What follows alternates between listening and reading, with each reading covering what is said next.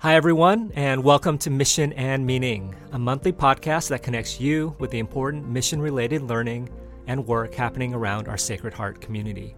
I'm your host, Ben Su, Director of Diversity, Equity, Inclusion, and Access, and a member of the Office of Mission, Culture, and Strategy.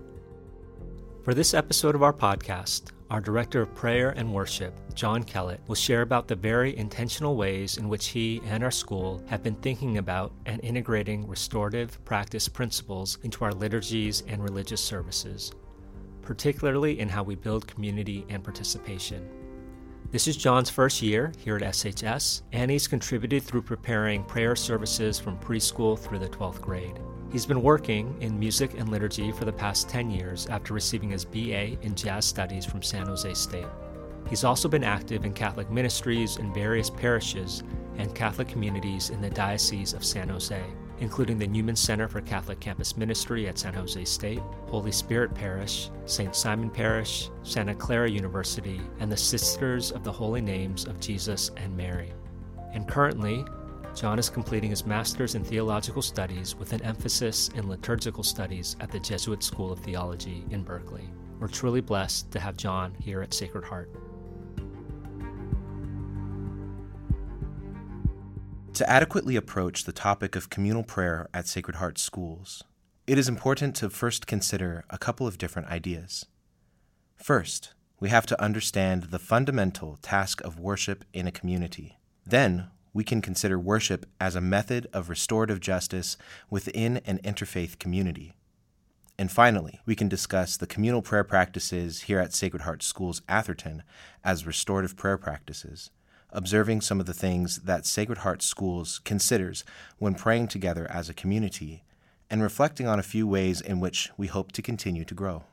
The act of worship is something that is often misunderstood. It is common to associate communal prayer with sitting in a pew with a Bible while the pastor gives a sermon, or murmuring memorized prayers while pondering the events that are to come once you leave the doors of the church. While this is a common experience of many people, our sense of communal prayer goes much deeper than this if we allow it to do so. The fundamental task of liturgical prayer and worship is relationship. It is a reaching out of an entire community, whom we call the assembly, toward the Spirit which binds us all together as one human family.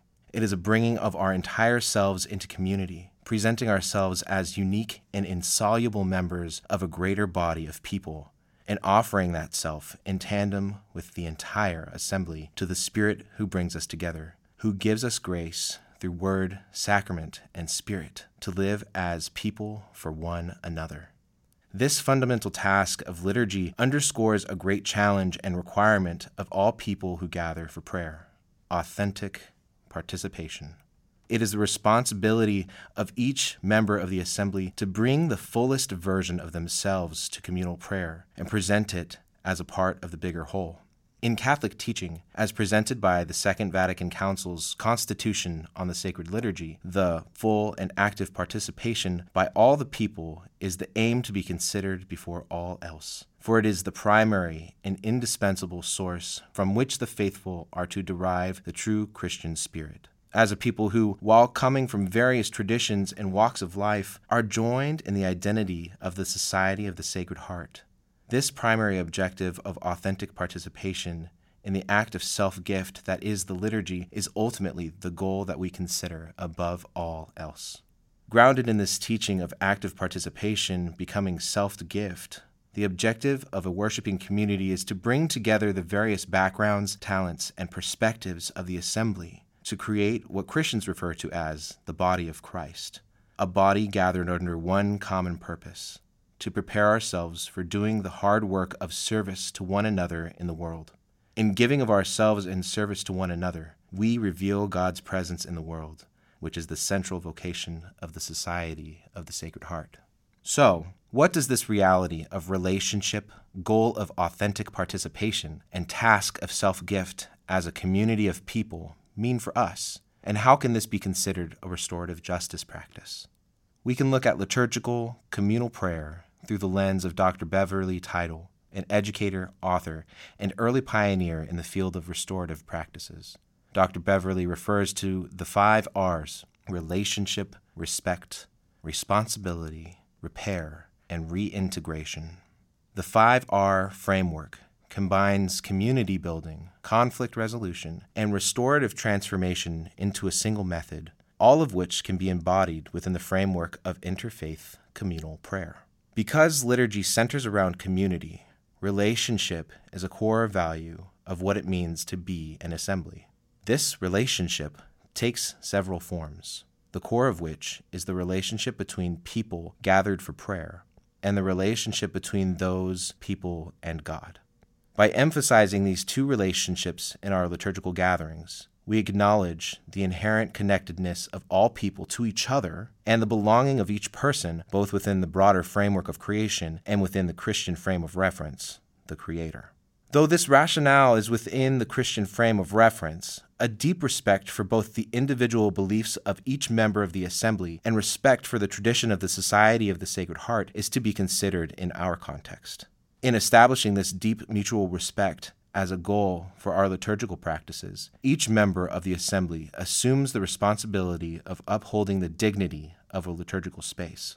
A liturgical space is sacred or set apart for prayer only when agreed upon by the entire assembly. The maintenance of this sacred space for the purposes of prayer as a safe space for belonging and expression is a collective responsibility of all those gathered. The transformative aspects of the 5R framework can be integrated into a theology of welcome that is the aim of communal prayer in an interfaith setting. By emphasizing welcome for all in sacred space, we ensure integration and enculturation of all those gathered for prayer. Similarly, by incorporating various types of prayer, including thanksgiving, petition, and lament, liturgical gatherings can be a source of honest truth, whether that truth be pain, healing, sadness, or joy.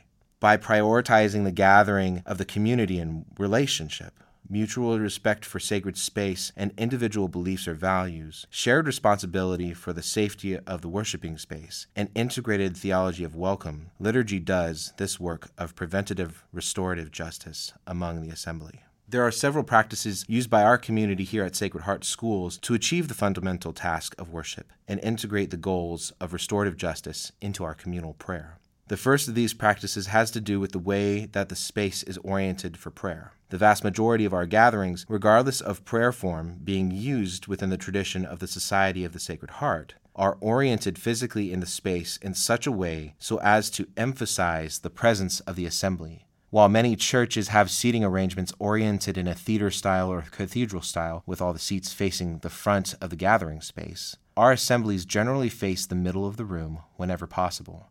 Whether set in an antiphonal style, where there are two large sections of seats facing each other, or set in a semicircle or circular style, instead of the attention of each person being on the front of the space, the attention is guided into the center of the space, as well as across the space, into the faces of other members of the community. This orientation helps the assembly to recognize the other in an active and inclusive way, as opposed to seeing oneself as one of many in a common space. We can also consider as another practice the theology of welcome. As a reminder of the reality of welcome, we often sing a gathering song called All Are Welcome, All Belong, at the beginning of the vast majority of our liturgies throughout the year. This song, All Are Welcome, All Belong, fosters the idea that all people are welcome and invited to bring their whole selves into a gathering of prayer. By singing this song, we are proclaiming a reality and reminding ourselves of the respect that each person is inherently due to them in their humanity and belonging to the community of prayer. By proclaiming this reality throughout the school year during communal gatherings, we seek to make it more and more a reality in the lives of our students, educators, and greater community. Another practice of worship that achieves tasks catered toward preventative, restorative justice is the inclusion of student leaders in communal prayer. Regardless of skill level, age, or religious affiliation, students are encouraged to assume a role in leadership during liturgical celebrations throughout the year. Lectors, cantors, procession leaders, and acolytes are often members of the student body that engage the assembly in prayer, and these tasks are most often filled by students.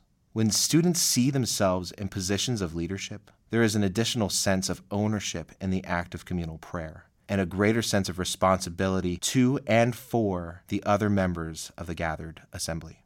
There is also great hope in years to come in continuing to establish restorative justice practices within our prayer practices at Sacred Heart schools. First and foremost, continuing to encourage full, conscious, active, and authentic participation from both students and educators is a priority to be considered above all else. This goal can be achieved in a number of ways, such as encouraging more leaders from each class to lead their fellow Sacred Heart students in prayer throughout the school, continuing to foster comfort in the establishment of sacred space, or to increase efforts to provide context for celebrations throughout the school year, particularly those having to do with Christian liturgical years or with the feast days of the Society of the Sacred Heart.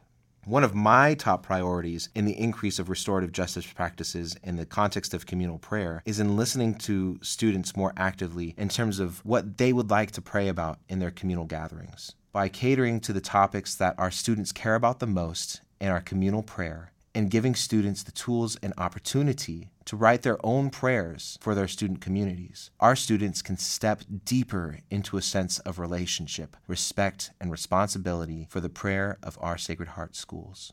St. Madeleine Sophie Barat, whose feast day we celebrate in May every year, once said about prayer, and I quote, "A person who is long nourished on prayer and union with God has great resources, especially if there is a loving heart." End quote. Our deepest desire as educators of the Sacred Heart schools is to cultivate a personal and active faith in God and lay the foundations for a meaningful life.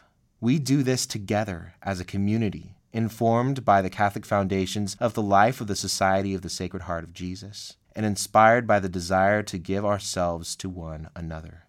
In the Constitution for Sacred Liturgy, the Catholic Church teaches that liturgy is, and I quote, "the summit toward which the activity of the Church is directed, and the font from which all its power flows." End quote.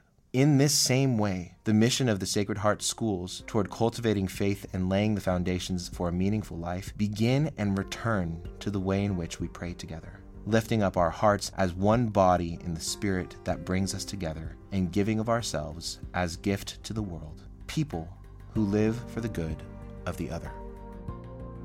Thank you, John, for sharing about the care and intention that you've been bringing as you guide our school community to worship and learn together, and the meaningful ways in which restorative practices, especially in how they build community, relationships, and collective involvement, are an essential part of how we approach our religious services.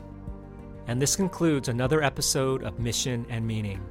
If you have any questions or thoughts, please reach out directly to me, Ben Sue, at bsue@shschools.org, or contact the Office of Mission, Culture, and Strategy at OMCS@shschools.org.